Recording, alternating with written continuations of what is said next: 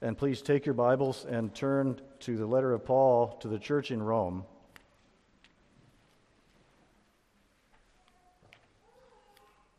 And as Pastor Mark frequently points out, in the pew there are Bibles, and as he said so frequently, we sincerely mean this. If you don't own a Bible, if you're visiting with us and don't have a Bible of your own, or if the one you have is not readable to you or understandable, we invite you to take one of those pew Bibles as a gift from our congregation to you, and hope that you'll read it to the eternal benefit of your souls. Our text this morning is Romans 15, verses 1 through 7. Romans 15, 1 through 7. Listen to this. This is the very word of God.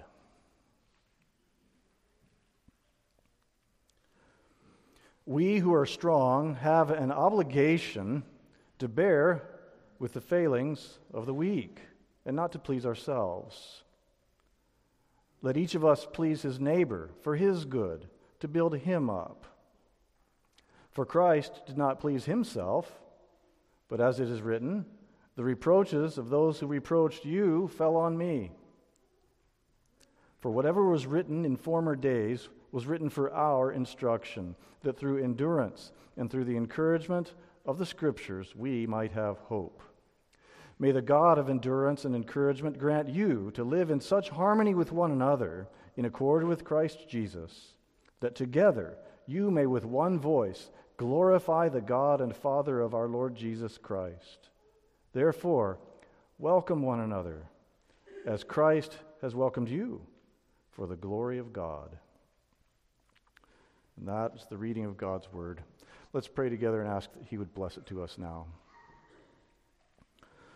Father, we thank you for breathing out the Scriptures. We thank you that they've been written down and that they were written for our instruction. So our prayer is that the very Spirit who breathed them out would also be our instructor today as we turn to your Word, and we pray these things in Jesus' name. Amen. There are lots of sad things going on in the world today. As you know, many of you have experienced difficulties and tragic circumstances. But about 6 years ago, I received a prayer request via email, and it contained a story that I think is one of the saddest, most tragic, most heartbreaking things I've ever heard of, ever read. It was a real person making a real prayer request for a real loved one, and I wanted to read it to you as an introduction to this message. The prayer request read like this. Last night, my mother was walking back from supper. Another resident at her assisted living facility thought she was moving too slowly, so she pushed Mom. Mom fell and lacerated her head and fractured her clavicle, ribs, elbow, and pelvis. We'll know more later today. She is not a good candidate for surgery. Your prayers are appreciated. True story. And it's a picture, I think, this is why I share it with you. It's a picture of what Christians do when they tear down other Christians. Can you imagine? There's an elderly woman, she's in an assisted living facility, and another resident who's equally in need of the assistance of that place decides this person isn't moving fast enough, so she just pushes her. And severe injuries result. But it's just like the way Christians in churches treat one another sometimes. Because Christians are all in what we might call assisted living. We live by the assistance of the Holy Spirit. We live in utter dependence upon God. We're all needy. We're all broken. We're all, to use scriptural language, jars of clay, fragile.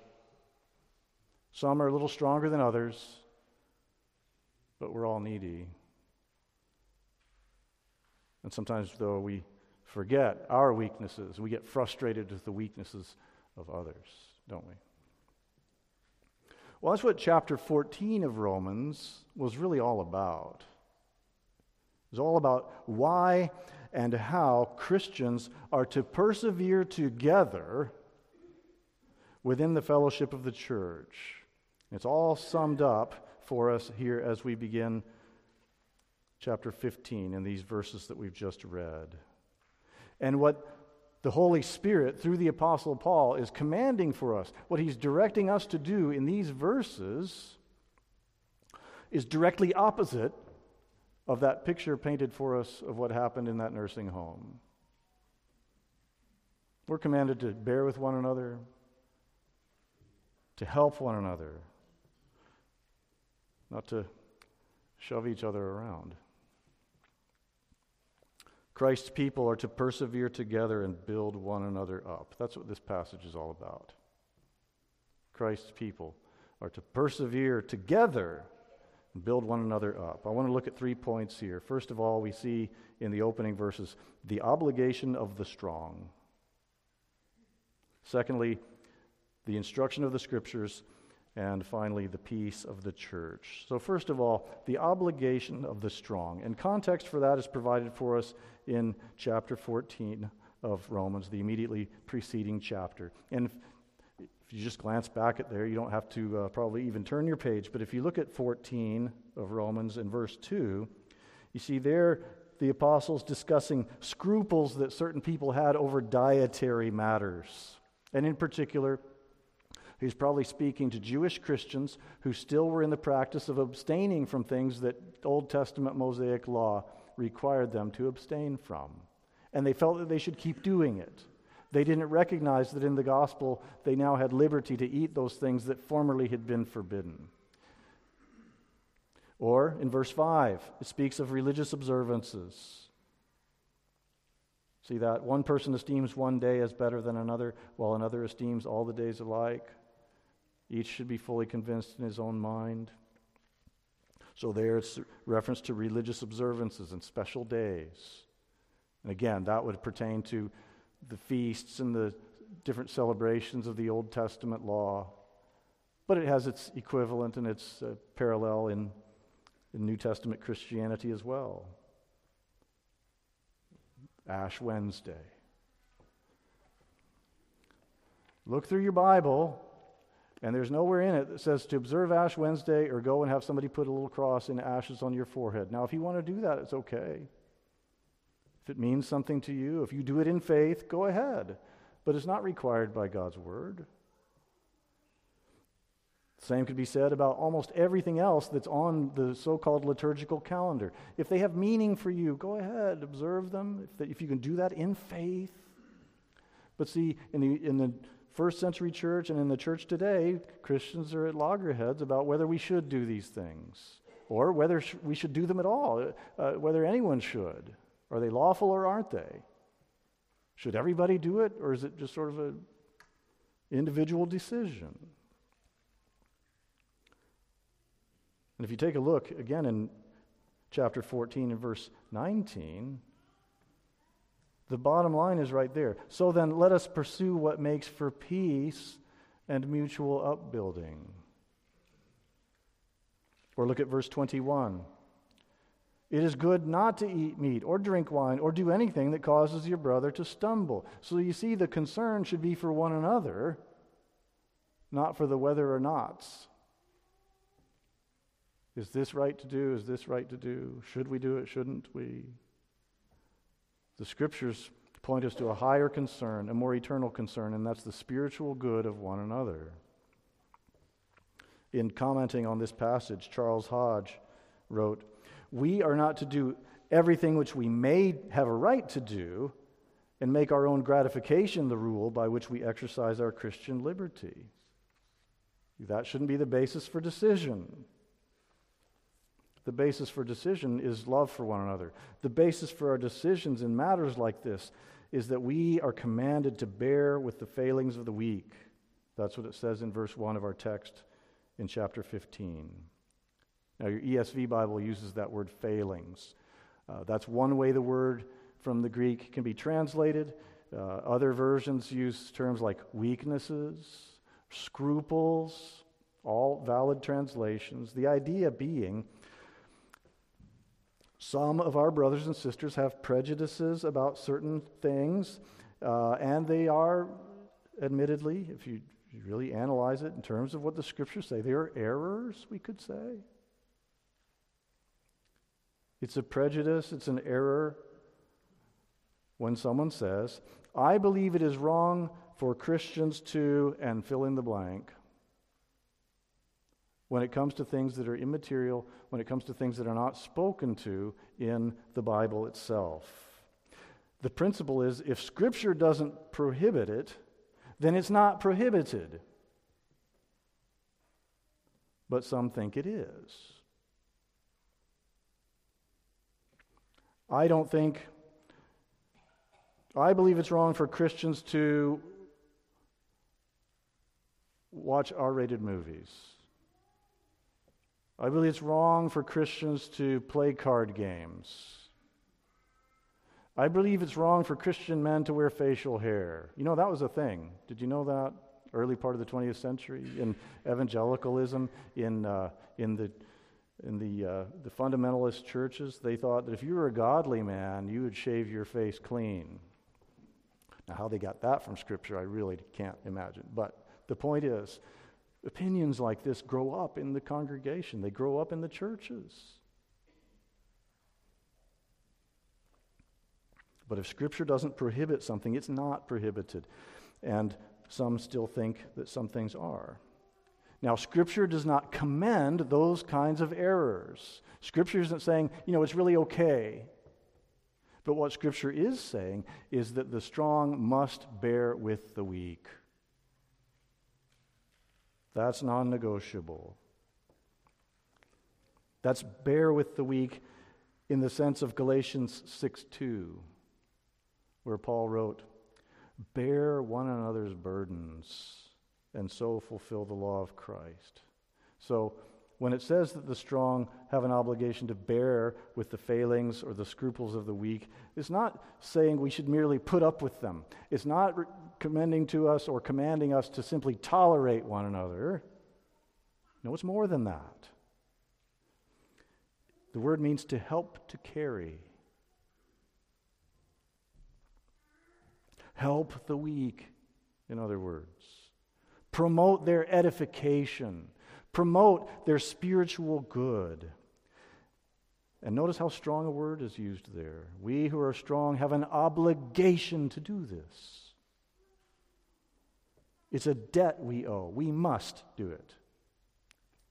Jesus taught this himself. Even the Son of Man didn't come to be served, but to serve. And he says, if you would be my disciple, take up your cross and follow me. Christ taught it. Christ modeled it. That's what we see in verse 3 of our text. Look at that again. For Christ did not please himself, but as it is written, the reproaches of those who reproached you fell on me. The you there is God the Father, and all the people whose sinful, fallen animosity against God, they heaped that animosity on Jesus. He took it. It fell on him. And he endured that for all of us. So he set the example for us. He practiced what he preached.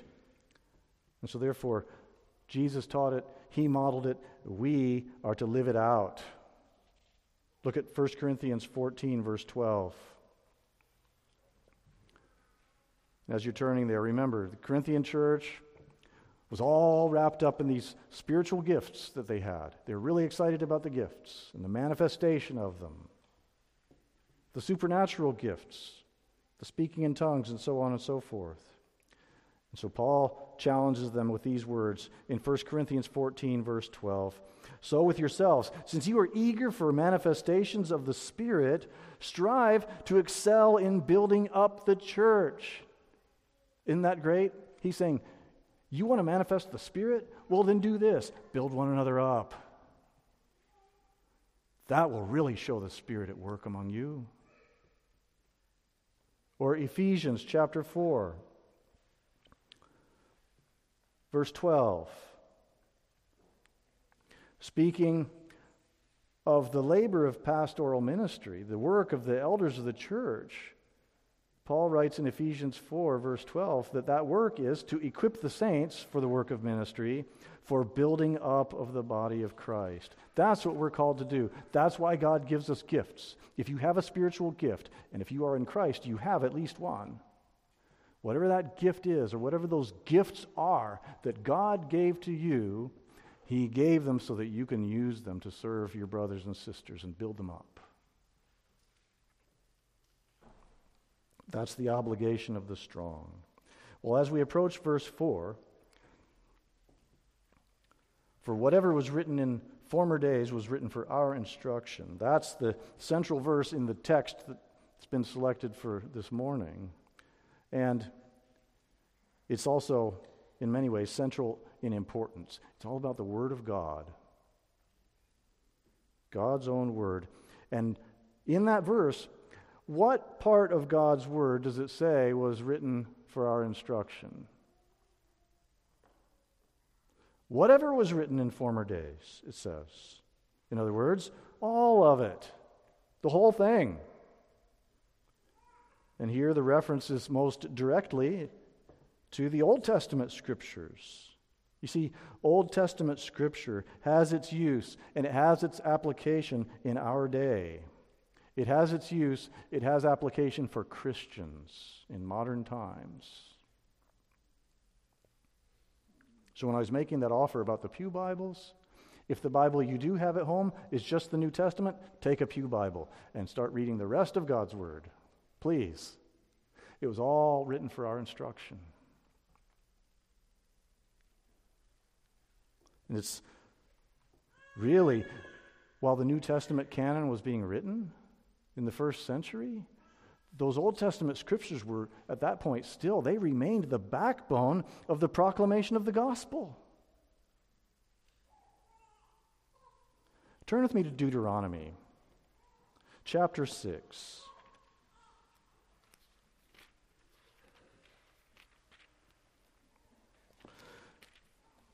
In chapter 6 of Deuteronomy, starting in verse 4, this is a passage that the Jews refer to as the Shema, because that's the Hebrew word for hear, and that's how the passage starts. So follow along with me as I read a few verses from Deuteronomy 6, starting right there at verse 4. Hear, O Israel, the Lord our God, the Lord is one. You shall love the Lord your God with all your heart, and with all your soul, and with all your might. And these words that I command you today shall be on your heart.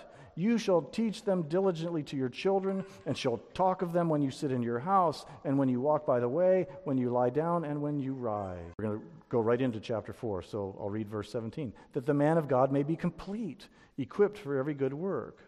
Now look at the first two verses of chapter 4. Here's Paul's charge to Timothy. Remember, Timothy was a pastor. And he had studied under Paul. Timothy was sort of Paul's protege, we might say. Paul was Timothy's mentor. And here's what Paul writes to him. I charge you in the presence of God and of Christ Jesus, who is to judge the living and the dead, and by his appearing in his kingdom, preach the word. Preach the word. Now listen.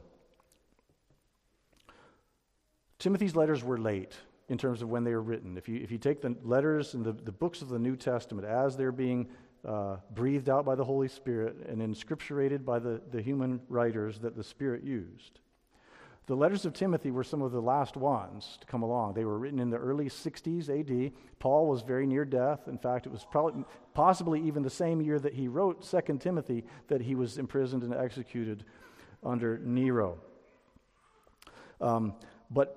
So the point is, when Paul was writing these things, most of Paul's letters had already been written.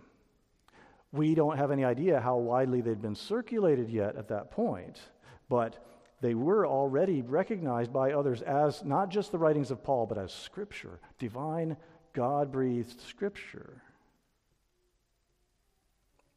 So, we know that. But what did everybody have? What did the whole church have at this point? They had the Old Testament. And so when Paul said, preach the word, when Paul used the term all Scripture, he unquestionably included the Old Testament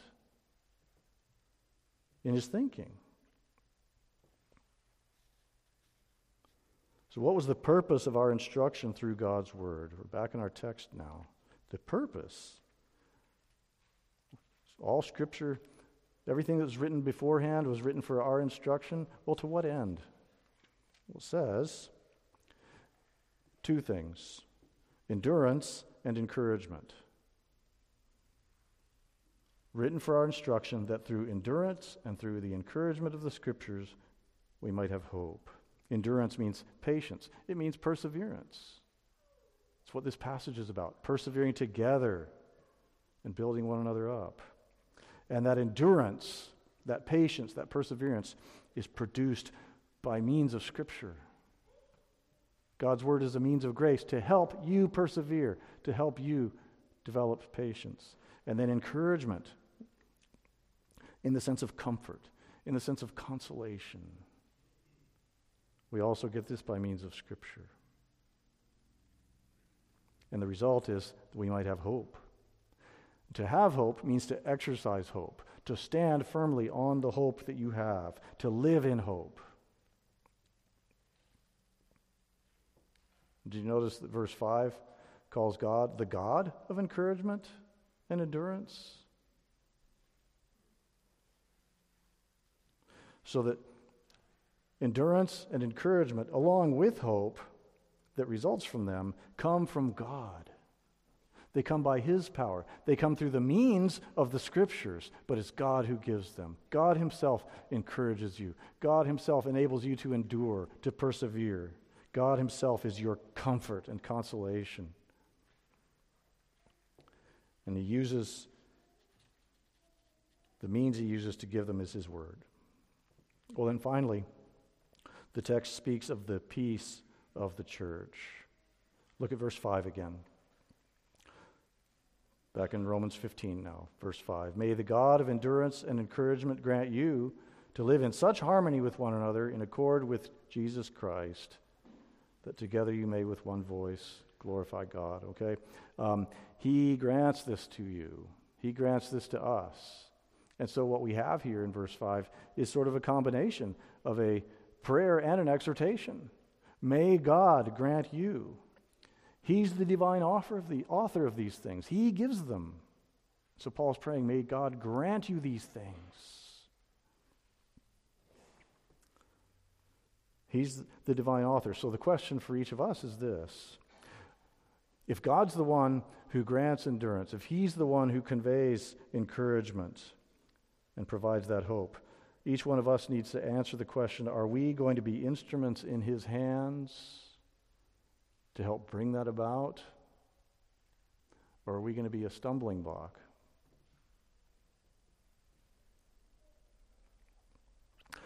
Brothers and sisters, this is Churchmanship 101.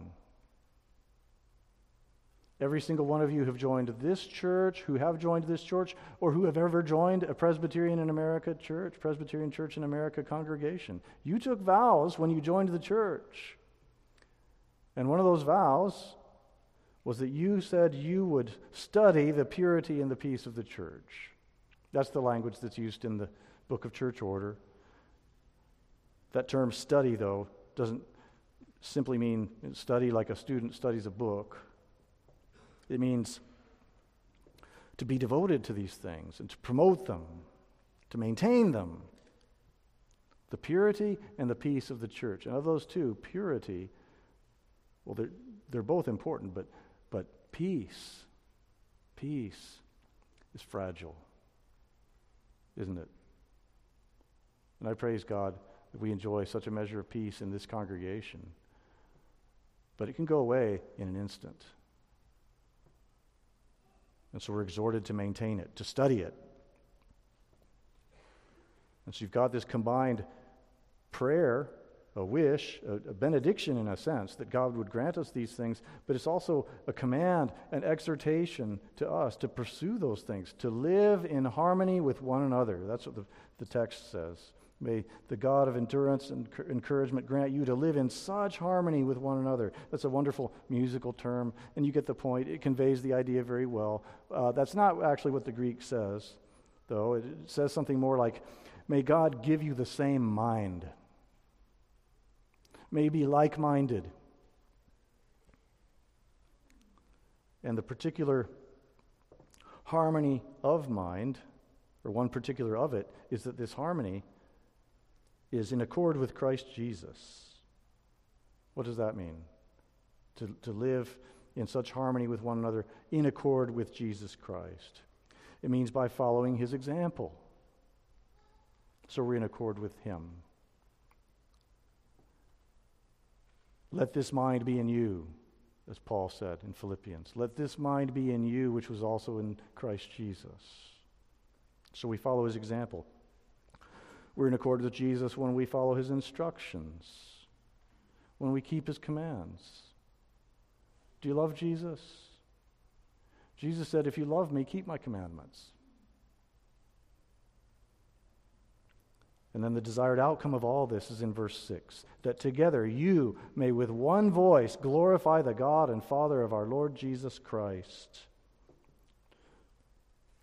We've got unity of mind then, which leads to unity of voice, all of which leads to the glory of God. He's glorified when brothers and sisters dwell together in unity. And look at verse 7. Therefore, welcome one another as Christ has welcomed you for the glory of God. So unto these God-glorifying ends, we are to welcome one another. So now we come full circle, because look at verse 1 of Romans 14. As for the one who is weak in faith, welcome him. And so in the end of our text for today, therefore, welcome one another. When I preached on the first part of Romans 14, and that was almost a year ago, maybe a little bit over a year ago, the title of that sermon was simply, Welcome. Because that's to be the attitude of our hearts toward one another as brothers and sisters, to welcome one another. We're to do in the same warmth of spirit with which Christ has welcomed us. Remember what Pastor Mark said earlier about the tenderness of Jesus Christ that we sang about in our opening hymn. He has the true and perfect gentleness. And that's the spirit in which each one of you have been welcomed into his family, welcomed into his flock. And so with that same spirit, we are to welcome one another. And why wouldn't we? Why shouldn't we? One other thing, in verses 5 through 7 now, both the strong and the weak are being addressed here. This is for everybody. And as we saw in chapter 14, the strong must not look down upon or despise the weak. And the weak must not judge the strong. No shoving each other around God's assisted living facility. God is glorified by Christ's reception of us. He gets glory when Christ redeems people to himself. But he also gets glory by our reception of one another. And we're commanded to do that. So we have this ongoing assignment, you see. That assignment, given by Christ himself, is that we seek to encourage and build one another up. Do the things that are good for one another spiritually. Whatever spiritual gifts you have were given by Christ so that you should do this very thing. So let me close now with just a couple of points of application. First of all, study the Scriptures. Study the Scriptures. They were written for you. They were written for your instruction. Have you ever been waiting eagerly for communication from someone who was important to you, someone you cared about or loved? And if you were in a situation like that, do you remember ever becoming kind of sullen and even depressed or discouraged when you didn't get that letter or get that call or receive that note?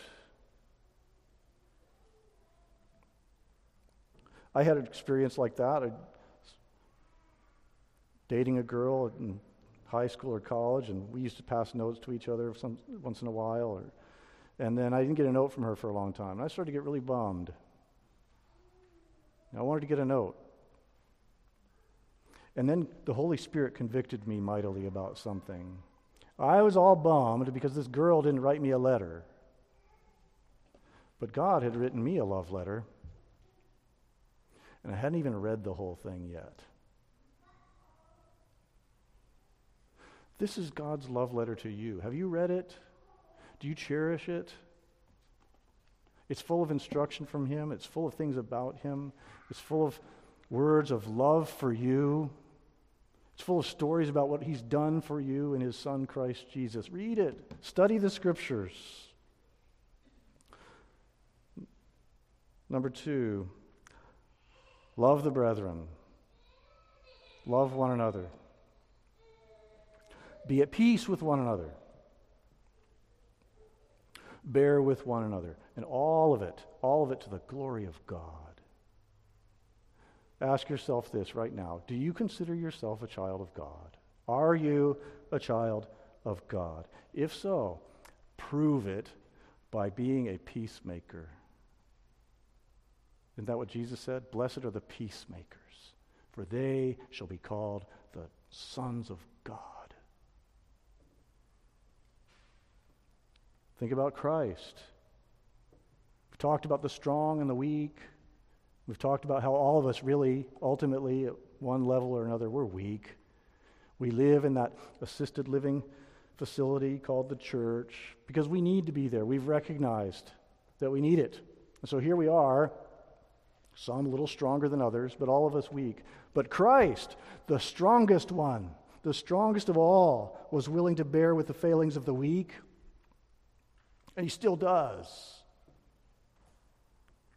He bears with your failings. He bears with mine. And if He does that, can you not then bear with one another? That's what Jesus commands us to do. Think about how the strong one became weak for us when He came down from heaven, laid down His life.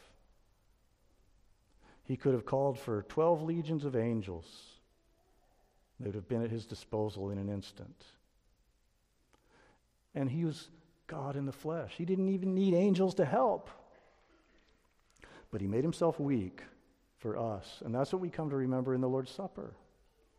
So let's go to Him in prayer before we sing our hymn of preparation for the supper. Father in heaven, we praise You for our great Savior, Jesus Christ, and we thank You for welcoming us in Him. Forgive us, please, that we so often forget our weakness, but we're so quick to be critical of others' weaknesses. Lord, teach us to bear with one another. And now as we come to the table, and as we sing this hymn of preparation, stir up our hearts and stir up our faith, that through faith we might see Christ lifted up and remember His death in our behalf. We pray it in His name. Amen.